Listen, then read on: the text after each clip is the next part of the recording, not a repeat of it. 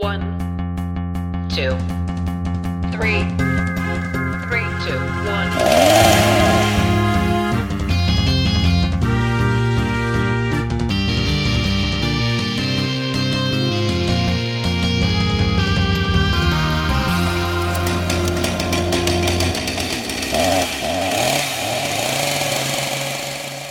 I can't wait for fall again. I know. Right. Oh. Fall gives me home recordings of TV special, like Halloween TV special vibes. Yeah. I like anytime I think about like October specifically and like Halloween, like it's not like synesthesia, but like I have like a reminded like little feeling in my head, and it's like TV static and like really chewy caramel candies that hurt your teeth because they're too sugary. I think for me, it's like, I think about being outside, like the air, like the way the air smells and how like it feels like really crisp. Mm-hmm. And for me, it's like a colors kind of feeling, which might be a little synesthesia, where I think of like, I just feel orange and yellow and green and a little brown, and I feel warm, and I feel like safe, you know? Yeah. It's a safe feeling time. It's like you made it through the hot, sweaty part, and now you get a little treat before you go into the really cold part. Yeah. And then you'll get a little treat after that, which is springtime, and then you get fun pastels and funky pinks. Get Midsummer And burn a guy the in Peter a bear Cottontail suit. stop motion Rankin Bass film. That's what I think of. Yeah. Seasons are pretty cool. Seasons are pretty cool. Welcome back to Chainsaw Matinee. Everybody take your seats. We have such sights to show you. I'm Kai. I'm Marty. I got lost in the woods. Yeah, we're out here. Here's a detail that you guys won't be able to see, but Marty just held up their hand like it's a microphone. Yeah, because these two guys are hosting like a horror fact or fiction thing out in the New Jersey Pine Barrens, and then they die. They got microphones. Are you telling me there's Jersey Devils? There's Jersey Devils. In these, this ain't their territory. Quite frankly, the sexiest of the cryptids, in my opinion, but that's just me. Tony Soprano. Yeah, he is kind of a Jersey Devil. But no, I'm Hannah. Hi. Hi, Hannah. Hello. And we have to break the awkward silence somehow. So today we are here to talk about The Last Broadcast, a found footage horror film from the 90s that actually technically predates Blair Witch, the Blair Witch Project. They were in production at the same time. So I don't think any of them riffed off the other one. Nah, these also have like two very different feelings, very and different editing vibes. and setup, and this kind of like reminded me a little bit of the way Lake Mungo does stuff with like the interviews, whereas the Blair Witch is more just kind of like, this is the footage we found of them in the woods, and there's a little bit of that in this one, but it's mostly like interviews of people very much assessing like a the footage. Traditional documentary style. Yes. Yeah, it's like the kind of a traditional, like there are vampire movies in horror, but every vampire movie is very different. That's kind of like this with found footage in the woods, like just because you have a similar location, probably because they were both working with a very small budget and trying to find an atmosphere that they could do the most with the limited amount of equipment. That's, they had $900. Where I say the similarities start and end. Yeah, and $900. Yeah. It's kind of, Evil Dead did that too. Like, you know, like we find some place in the woods. It's easier to kind of hide camera and equipment and do little tricky tricks. And then you gotta get creative, baby. Yeah. And I'd say all three of these movies have done that in their own unique way. Definitely. So, I think Marty and I discovered this movie a few months ago. We were just browsing on Shudder. We just saw a thing, and it was like a quest into like, the question of whether or not the Jersey Devil exists, and we were like, oh, hey, that sounds Yeah, fun. we were like, and then there's a horror movie about the Jersey Devil. That's cool. Yeah, and then we were watching it, and we were like, whoa. Yeah. This is not about the Jersey Devil yeah, at all, but it kind of is. Spoiler alert, there's not a Jersey Devil in this. There are not any supernatural elements in this film. No. Which I dig Yeah. a lot. One thing I also loved about it was I wasn't sure for half the film. Like, I was for like, a little is bit, there you're a supernatural like, thing going did on? they get killed by the Jersey Devil in the woods? What is going on? Yeah. And then this there's film a twist. plays with your expectations in a really fun way. Mm-hmm. Mm-hmm. And I will go on record, I am, as I have said before, a big found footage fan. Mm-hmm. And Me as well. This film holds a very significant place as one of the earlier found footage films. Mm-hmm. And so I think that's really cool, and what they were able to accomplish on such a small budget is really cool. So Yeah. I'm excited to get into this. I feel like this movie is severely overlooked with, like, how, like, interesting and cool and fun it is, and you should probably watch it if you're into found footage. Yes. It's interesting, too, because I just watched it yesterday on your recommendation, and while I was watching it, I didn't quite understand it. Like, there was a part of me that was like, But then when it got to the end and the twist happens, I was like, oh. So I wonder if that's the reason why it's not as heralded as some of the other found footage movies, because it takes more time to kind of slow burn. It is a its little way, bit of a and you have slow more movie. Yeah, and there's like, because it has more of a traditional documentary format and he's giving you like context, it almost feels safe. But then the ending happens and then I'm like, oh wait, that's brilliant. I wasn't safe at all. That's Yeah. fucking nuts. And it's actually brilliant. I really enjoyed this one, especially upon thinking about it. Like, it's a ponderer. It's a thinker. Yeah. It has a 53% on Rotten Tomatoes, so you're either probably That's gonna bullshit. like this a lot or you're probably gonna hate it a lot, depending. We liked it a lot, but, like, we're also, like, kinda... We like documentary style stuff a lot, so... Yeah.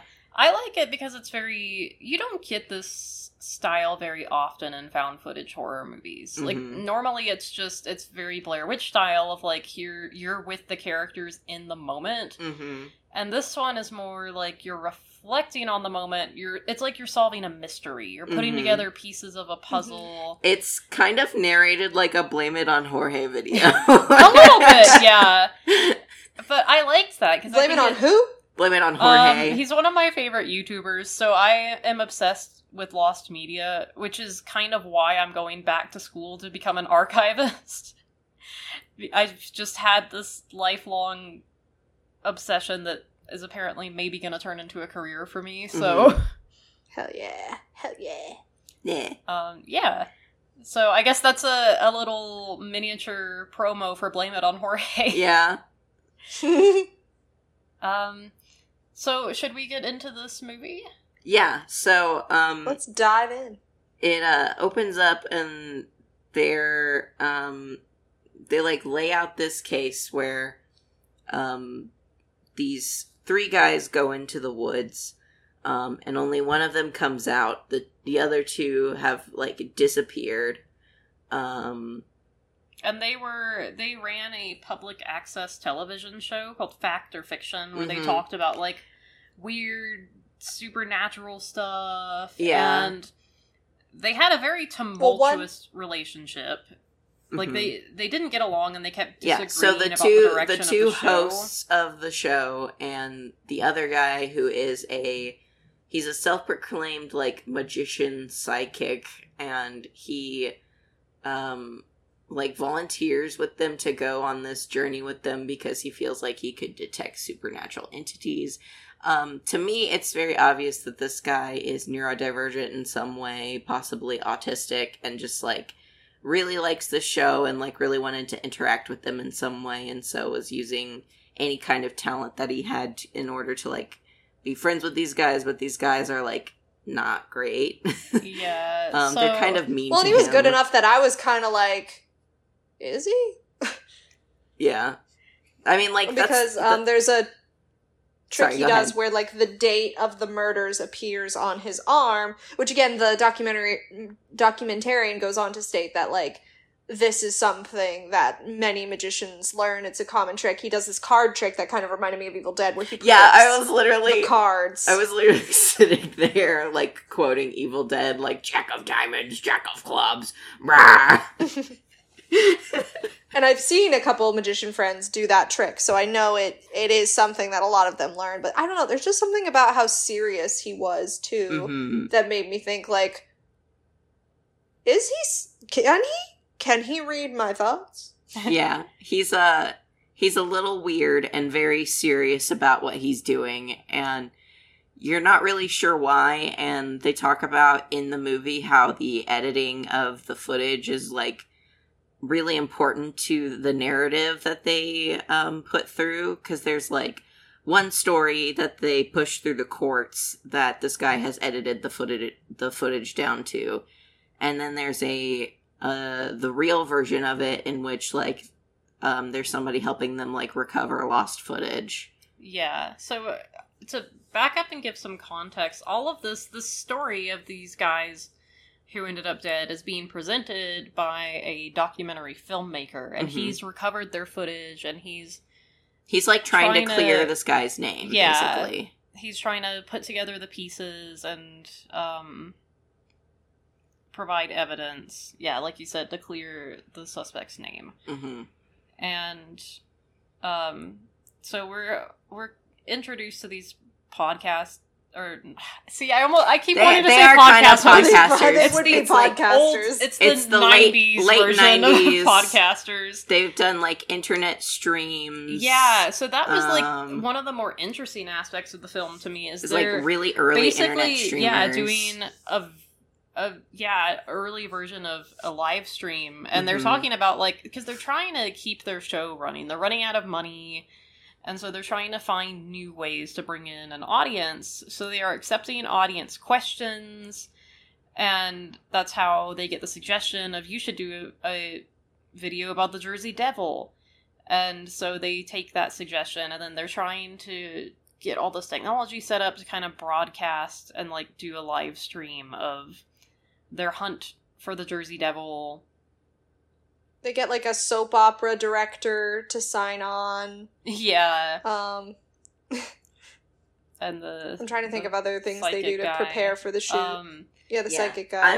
I'm pulling up the IMDb to like get the names of these characters so that we're not like this one guy and then the other guy. There's one of these guys is named Locust, and like there's a running gag throughout the raw footage where like everyone's like calling him Lotus, or like, your name is Locust, like the bug, or like all kinds of weird stuff. It's very funny. So the two characters, they're actually played by the two directors of the film, and their names are just like very, very similar to the directors' names.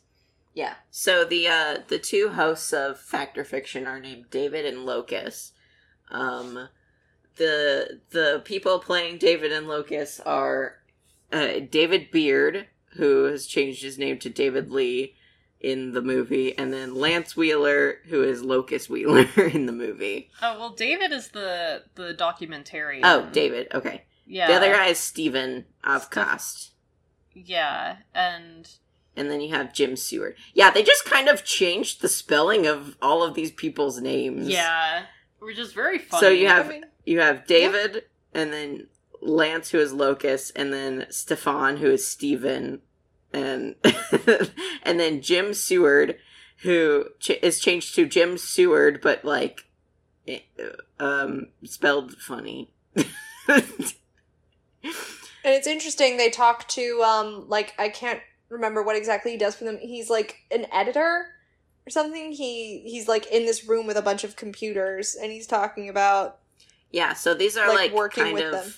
secondary characters, I guess, but they're more people who worked on the case, like, in the court. So, like, there's a an guy editor who's, who like, was a hired cop. by the prosecution to, like, basically adjust the footage and kind of pull out whatever evidence he thought was condemning for Jim Seward to be put into prison. And they do put him in prison.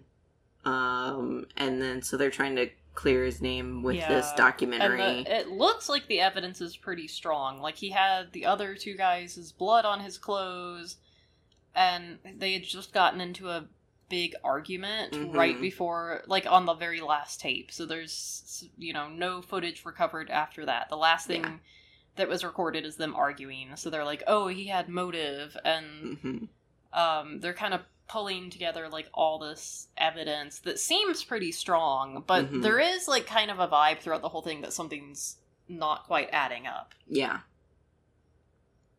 Yeah, there's, like, one guy, too, who knew Jim beforehand, and he's like, I don't believe he's capable of something like this. Although, I gotta say, I love when they're establishing their dynamic, there's one photo where the crew is all together, and they're all, like, smiling and doing a normal crew photo, except Jim, who's just looking deadpan in the camera, like, just very suspiciously, very which is, like, upset, again, building against the case. I think they him, have the time, I don't remember if they have the timestamp, but I think that was taken, like, directly before or directly after something happened with them. Like, it might have been right after he had done, like, all his magic tricks or something.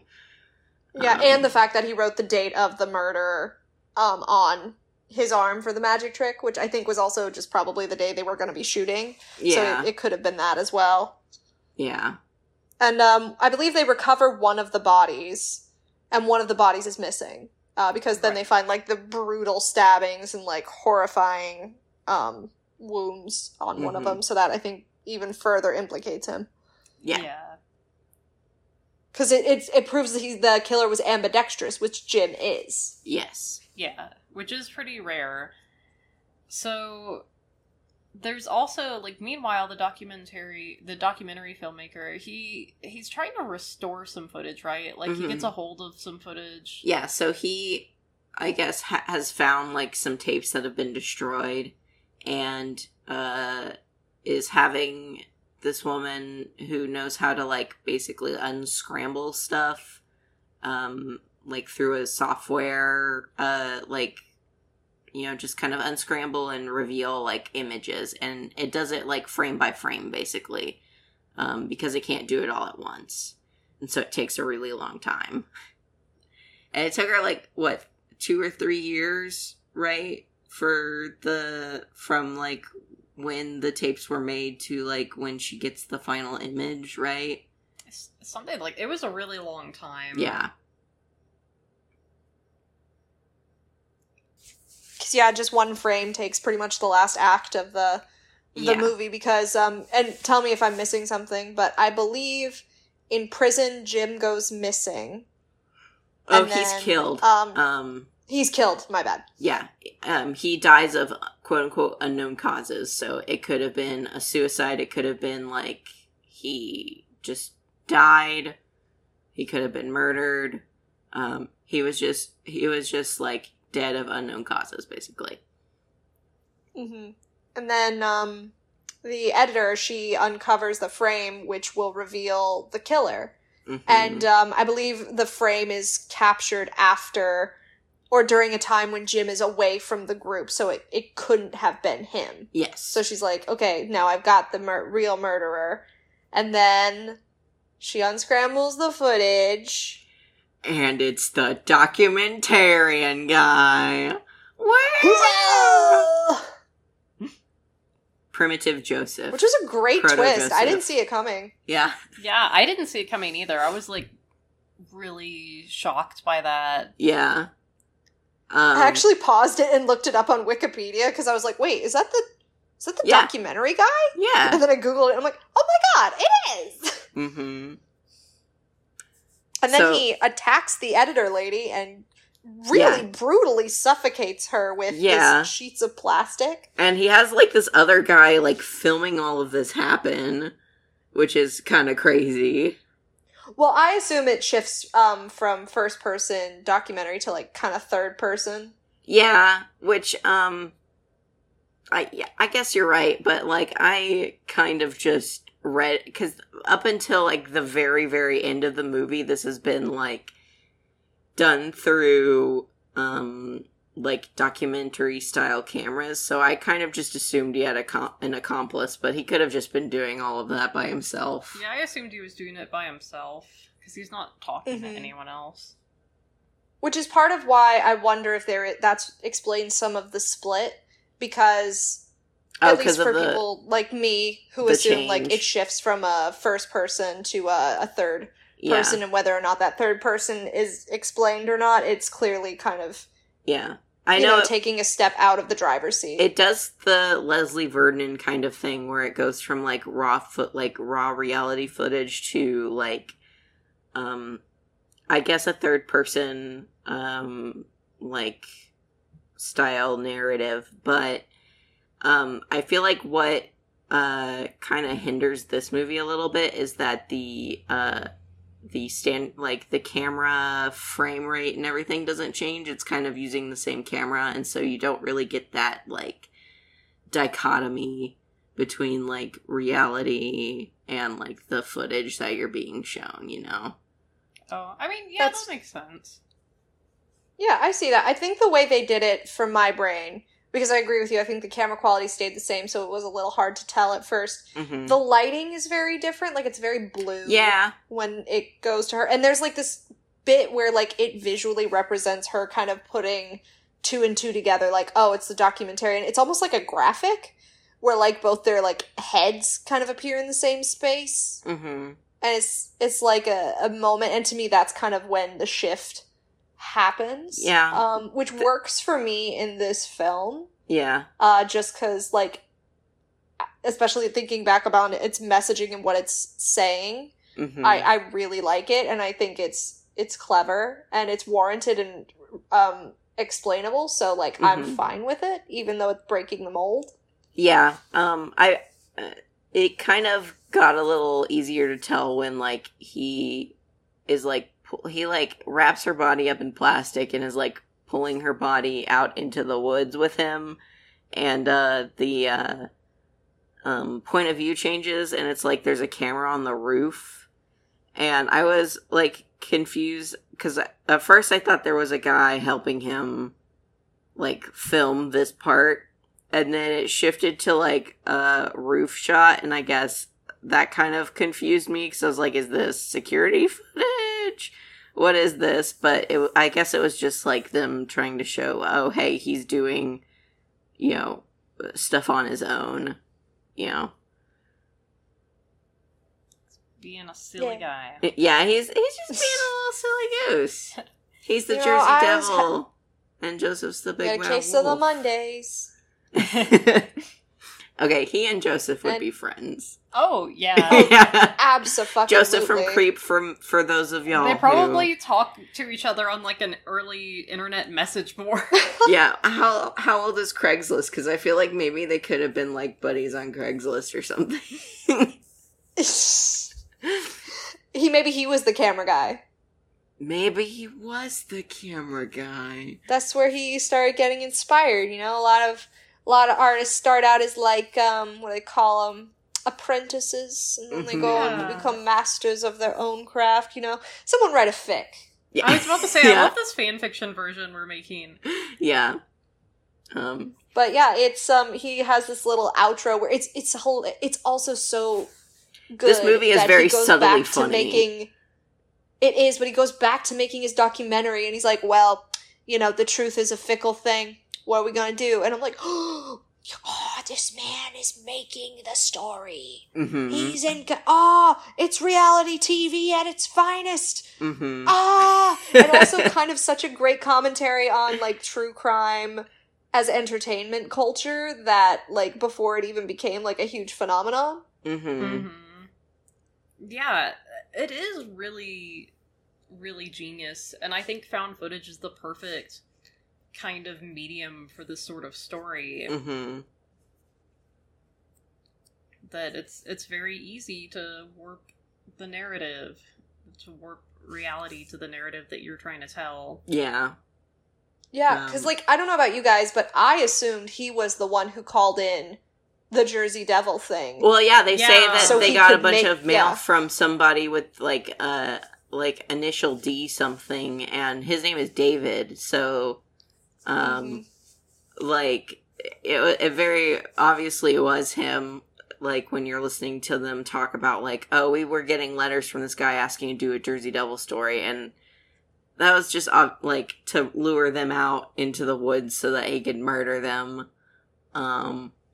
Which, I don't know motive. I kind of like that I don't know motive. Yeah, I mean, it's kind of like Creep in that way. Yeah.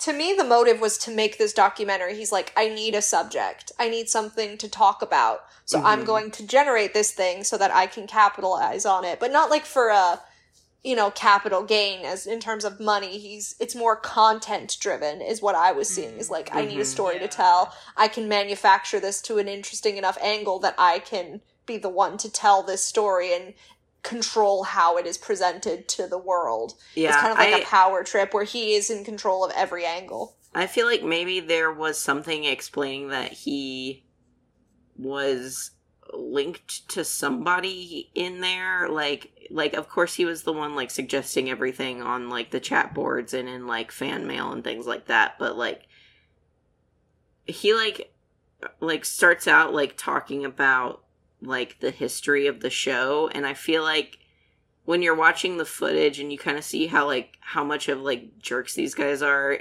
maybe, like, they did something to piss him off, and he was just like, I'm just gonna kill you, I mean, that could be believable. Yeah. I also think that just, like, a minor celebrity is the perfect victim for this kind of thing. If you're trying to get notoriety, if you're trying to make a documentary, it's like, if it's someone who's too famous, then there's going to be too much attention and too much scrutiny. Yeah, you'll get caught immediately. Yeah, but if it's someone, like, who's if it's lesser two random known, dudes on the like, internet, they still have that notoriety to, like, have a catchy headline of, like, hey, two internet show hosts, like, that's more interesting than just, like, two hikers or two random dudes. Yeah. And so it's an easier story to draw you in. So yeah. And what is it? He even has a little segment where he talks about, like, now I am in this story and I am a part of it now. And this is before it's revealed. So, like, to me, it really does feel like artistically motivated almost. Of, like, he really believes in this thing that he's telling, despite the fact that he's the one pulling the strings. Like, I think there's this other thing about truth where he's like, does truth become less potent as time goes by, or something like that? Yeah. Like, as the events go forward, it's harder and harder to grab onto the truth.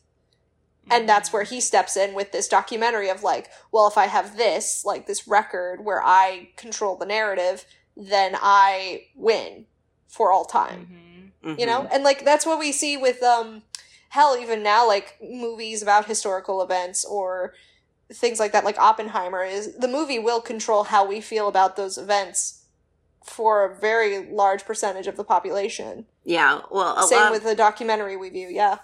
A lot of people, like, I feel like aren't taught about, like, specifically Oppenheimer in school, unless you're, like, really into physics.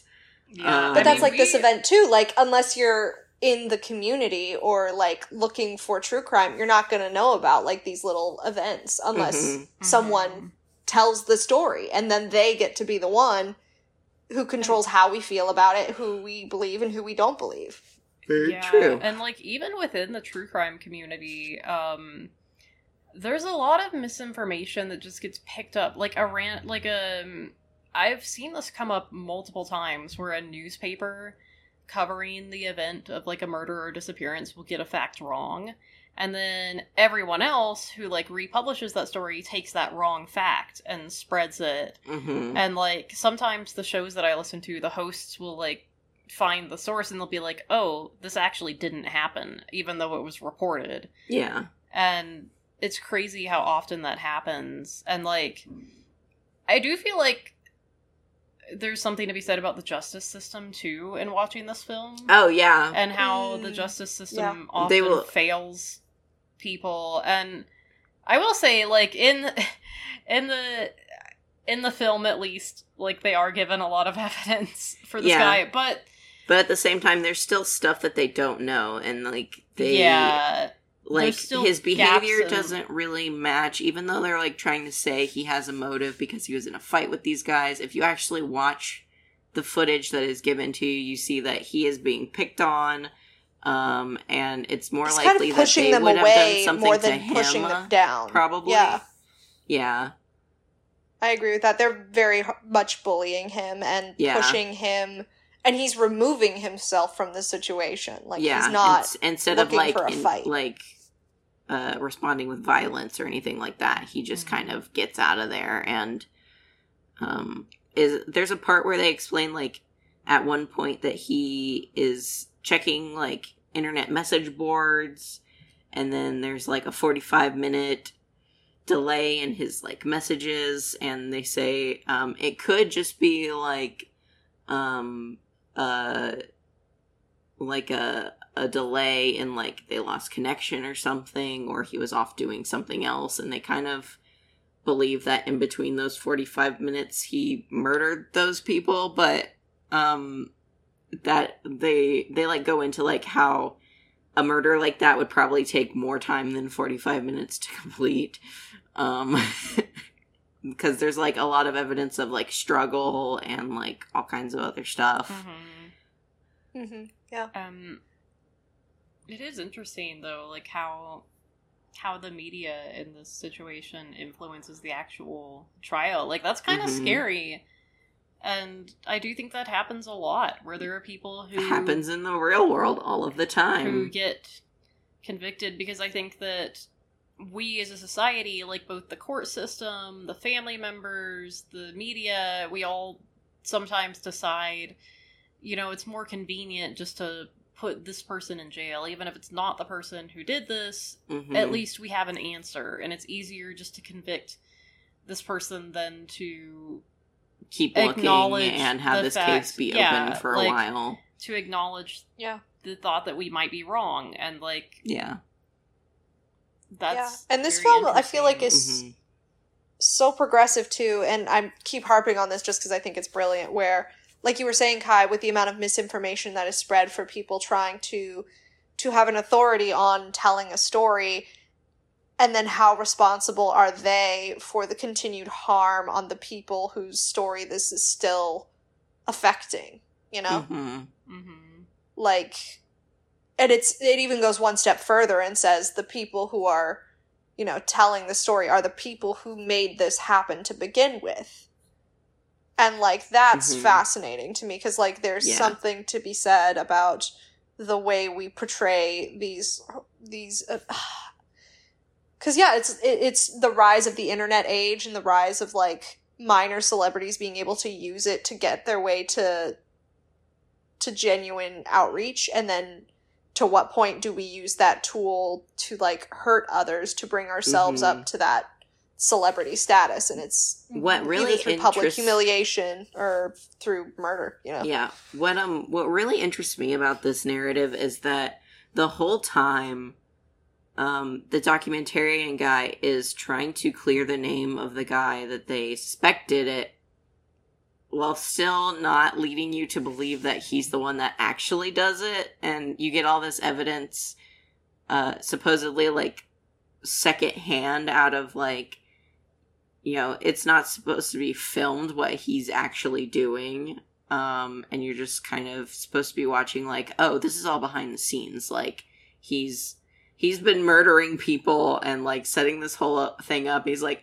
you know, we just don't know what's going on here. Well, we may never know. And it's like, we do know you're murdering people, but why are you also trying to clear the name of this person who could easily take the fall for you? And that's what's interesting to me, is like, does he feel bad for this person? Like, does he feel bad for Jim for him taking the fall for something that he set up? And even one beyond that, why did he hire someone to, like, unedit or fix the footage when he knows it's him? Was it just like another reason to murder somebody, or was it a way to feel like, or did he, like, suspect that she wouldn't actually find something and just kind of have her go on a wild goose chase and still have, like, this documentary where there's some still pretty solid evidence that it wasn't him, or... Yeah, what's going on there? Because that's very interesting to me. What I think is, like, he's thinking from, like, a story perspective of, like, oh, so we have this footage that's, like, damaged. The audience is going to want to see the rest of it, so I'll have to hire someone to edit the footage. Well, then how do I get that person out of the way? They disappear under mysterious circumstances, further adding mystery and intrigue to the story. Mm-hmm. So it's like he's getting all his bases covered while also covering his bases. If that made any sense. I don't think it made any sense. I kind of understand what you mean. Like, he's like trying to get as much evidence out of this as possible while still not showing you that it's him. Yeah, he's like a baseball player on both teams. He's like running back and forth. He's like, this is going to make the most interesting game possible, but I have to play myself and fuck over my teammates on both sides. Yeah, it's just very, like... It raises some questions about, like, his motives and, like, what they are and, like, how he's further connected into this besides suggesting things and how he's connected to Jim and all this other stuff. Like, I like that it leaves, like, some questions for you because then you're, like, sitting there pondering why he would do all of this. It gives you a question, and I like questions. Yeah. It will forever remain unsolved. Yeah, I'm like, it might just be a plot hole, but I definitely, like... I definitely choose to look into it as, like, intentional. Yeah. And I think that's definitely really interesting. It leaves a lot of good questions. Mm-hmm. Yeah. And I think that's something writers should... maybe even consider, or at least maybe people interpreting, like, as long as, like, a story element that maybe is a little confusing or thing doesn't take away from the story or meaning or intent, I think it's fun to kind of put the pieces together yourself, even if it's not the author's intention. Like, as long as it doesn't take away from the effect or impact of the film, I think it's okay to have certain things that you're like, you know, I'm not exactly sure where I'm going with this, but, you know, it's fine. It works for the impact this I'm going for. This is the Sopranos ending of found footage films.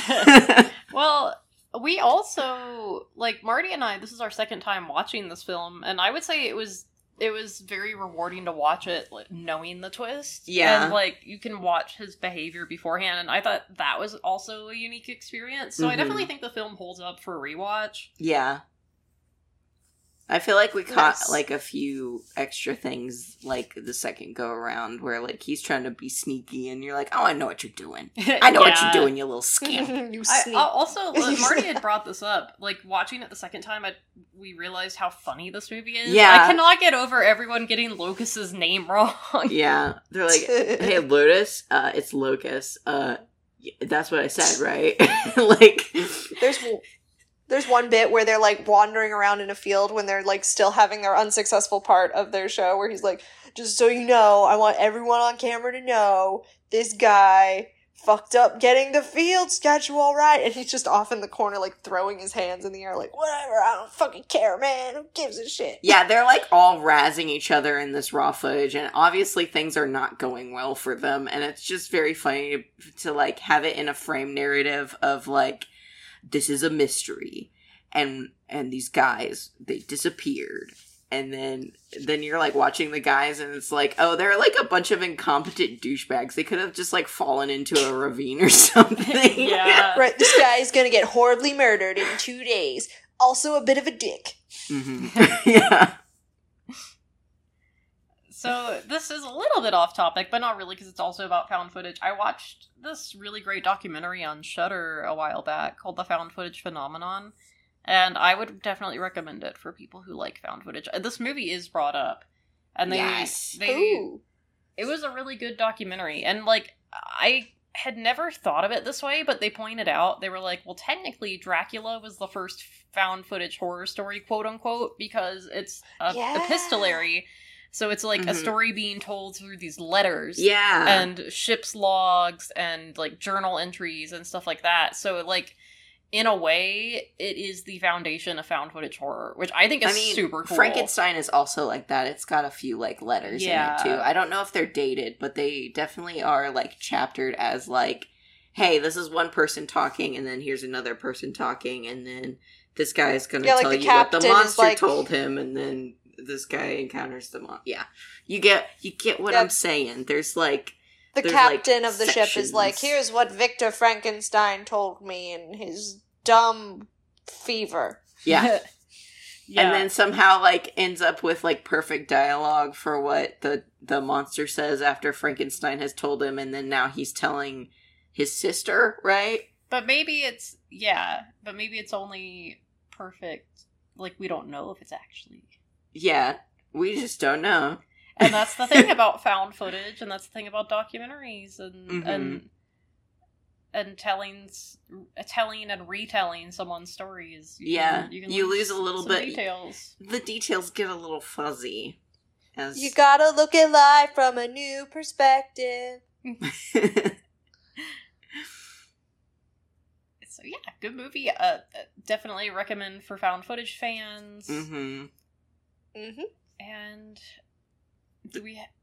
this would be, like, a good one to do, like, a double feature with either Creep or, like, Mungo, because they're both kind of structured similarly. Yeah, I would love maybe to talk even about... like Blair Witch, because, like, this movie is kind of a prototype for, like, all of those movies in the way that it's set up. Because, like, you have, like, the raw footage in the woods is kind of Blair Witchy. You have the guy who's, like, like, kind of leading you on to believe, like, a certain narrative, and that's in Creep, and then you have, like, Mungo, where it's, like, set up solely to be kind of a documentary-style horror film. Yeah, and I would love to talk about Lake Mungo one day, because that's another one that hit me really hard. Yeah, that's a gut punch of a movie. Yeah, and if we continue with Be My Cat, I think there's a lot of crossover with this one that's going to be fascinating to talk about in terms of, you know, creating a narrative. Yeah. Yeah. Well, do we have any last thoughts? Good movie. Good movie. Good movie. This movie does not answer the question of whether or not the Jersey Devil is out there. So maybe some of y'all should go find out. Do you think he was just watching all... He does say that the Jersey Devil is, like, a representation of, like, the way... The footage itself is the Jersey Devil, or your behavior out in the woods is the Jersey Devil, or maybe it's me. I don't know. Maybe I'm the Jersey Devil. Well, I just imagine the Jersey Devil was, like, watching all this go down from, like, the edge of the frame, just kind of like, Jesus Christ, these guys. Man, like, I'm like a demon, but, like, this guy is really fucked up in the head. Man, I wouldn't subscribe to that Patreon channel. What the fuck? to the Jersey Devil's Patreon, or the documentary guy? The documentary. The Jersey Devil would not subscribe to their Patreon. Oh, yeah. I was thinking of the two guys, the host guys. They're the Jersey Devil? No, I would subscribe to their Patreon. Oh, yeah. Mostly just to see them fight. Yeah.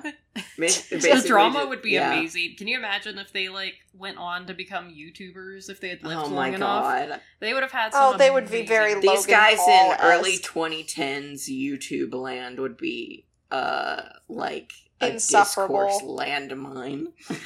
Yeah. Oh my god. The Reddit threads alone would be hilarious. Oh, yes. Well, thank you all for joining. Shouts out to our listeners out there. Shout out to Hannah and Marty for being excellent and watching this movie. And shout out to Kai and Hannah for being, like, really cool people. Shout out to Kai and Marty for making this beautiful party come together. I'm having a blast, eating some cake, eating some spooky cake with the Jersey Devil. Yeah. And it's all because of y'all beautiful hosts. What flavor is the cake? Blood. Oh, I thought you were going to say devil's food cake. Yeah. Yeah. Oh my god, I missed it. Or red velvet. Edit it Black that it sounds like I said that. Nah. Black Forest. Jam Kai, you just got the cake puns coming out the wazoo. Thank you for the cake puns. You're welcome. I'm Add that to the list. Do you remember in, 2010 when it was a meme that asexual people are obsessed with cake?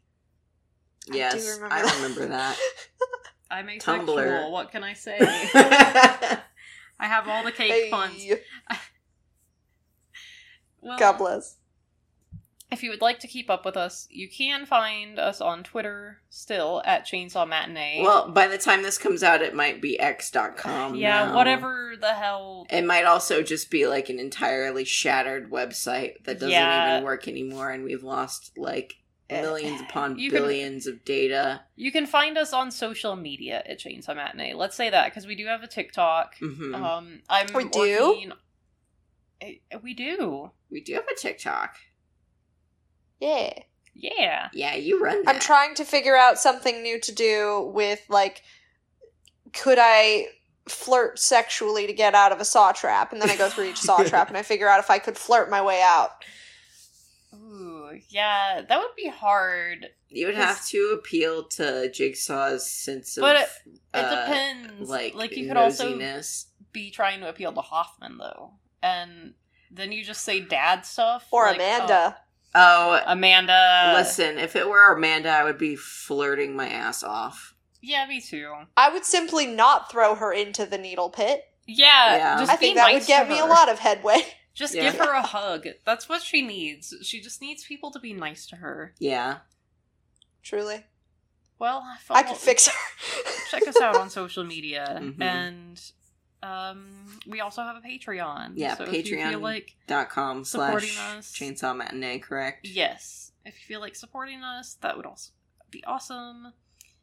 Or you could donate to the Also, Jersey Devils Patreon. Do it. And I Yeah. feel like it's also important to say, while we talk about these movies, the people who make it possible, the writers, the actors, they... I mean, I don't want to speak for all of us, but we stand in solidarity with Oh yeah, striking. For real. hell yeah. For sure. writers and actors. And just, don't scab if you're in the entertainment industry right now. I know it's hard, but this is Mhm. going to be better for everyone in the long run, getting us rights. And just, there's a lot of content out there to, tide you over until things come back. Until then, just stays in solidarity with these amazing artists. Don't let AI take credit for these wonderful people, and they make the things that make life worth living. So just Yeah. show them that respect and show them AI that is dumb solidarity. anyways. I'm very glad that we changed our podcast name Yeah. because Oh God, fuck yeah. Netflix. Yeah, fuck Netflix. Fuck HBO Max. Yeah. So Just fuck them. Fuck all of solidarity them. to the strikers and They can afford 0.1% of their profits to give to everyone else. Like, fuck you. yeah. Fuck you, fuck you, fuck you. If A24 can do it, then so can you. Yeah. And It's true. you should. And the fact that you're not makes you an asshole. Yes. Mhm. So we stand with the strikers, and I'm just wishing them the best of luck. Yeah. I mean, that's, we all have backgrounds in the entertainment industry. We have friends who still work in the entertainment industry, and this is a Mhm. big deal. I mean, Yeah. people don't get treated as well as they deserve. And these we are are the at a people- reckoning point. This is tough shit to do, and you It should is, be and these are compensated for it. the people who are defining our culture and Yeah, like- making all the shows you like. And Yeah, they I deserve want to to be paid help well. make those things, and so I want this to go well, so that one day when I am able to finally join in with that workforce, I am also in a community that A, respects me, and B, pays me well. Yeah. Yeah, any protections you have is because of a union and striking and things like that. And this is also, if you think if I'm not in the entertainment industry, this doesn't affect me, or I'm a content creator, it doesn't affect me. We're at Kinda a does. reckoning point where this is gonna snowball, because the Mhm. UPS workers are on strike, and when one of us gains ground on workers' rights, it gives the rest of us precedent You to mess with keep one of pushing us, for what we you mess deserve. with all of us. Exactly. Spider-Man rules. Yeah, yeah. This is New York, baby. yeah. It is New York, baby. Well, I'm everybody- there. I saw Fran Drescher running around. I didn't see her running around. I've seen actors running around Mhm. Hell at yeah. the pickets. Yeah.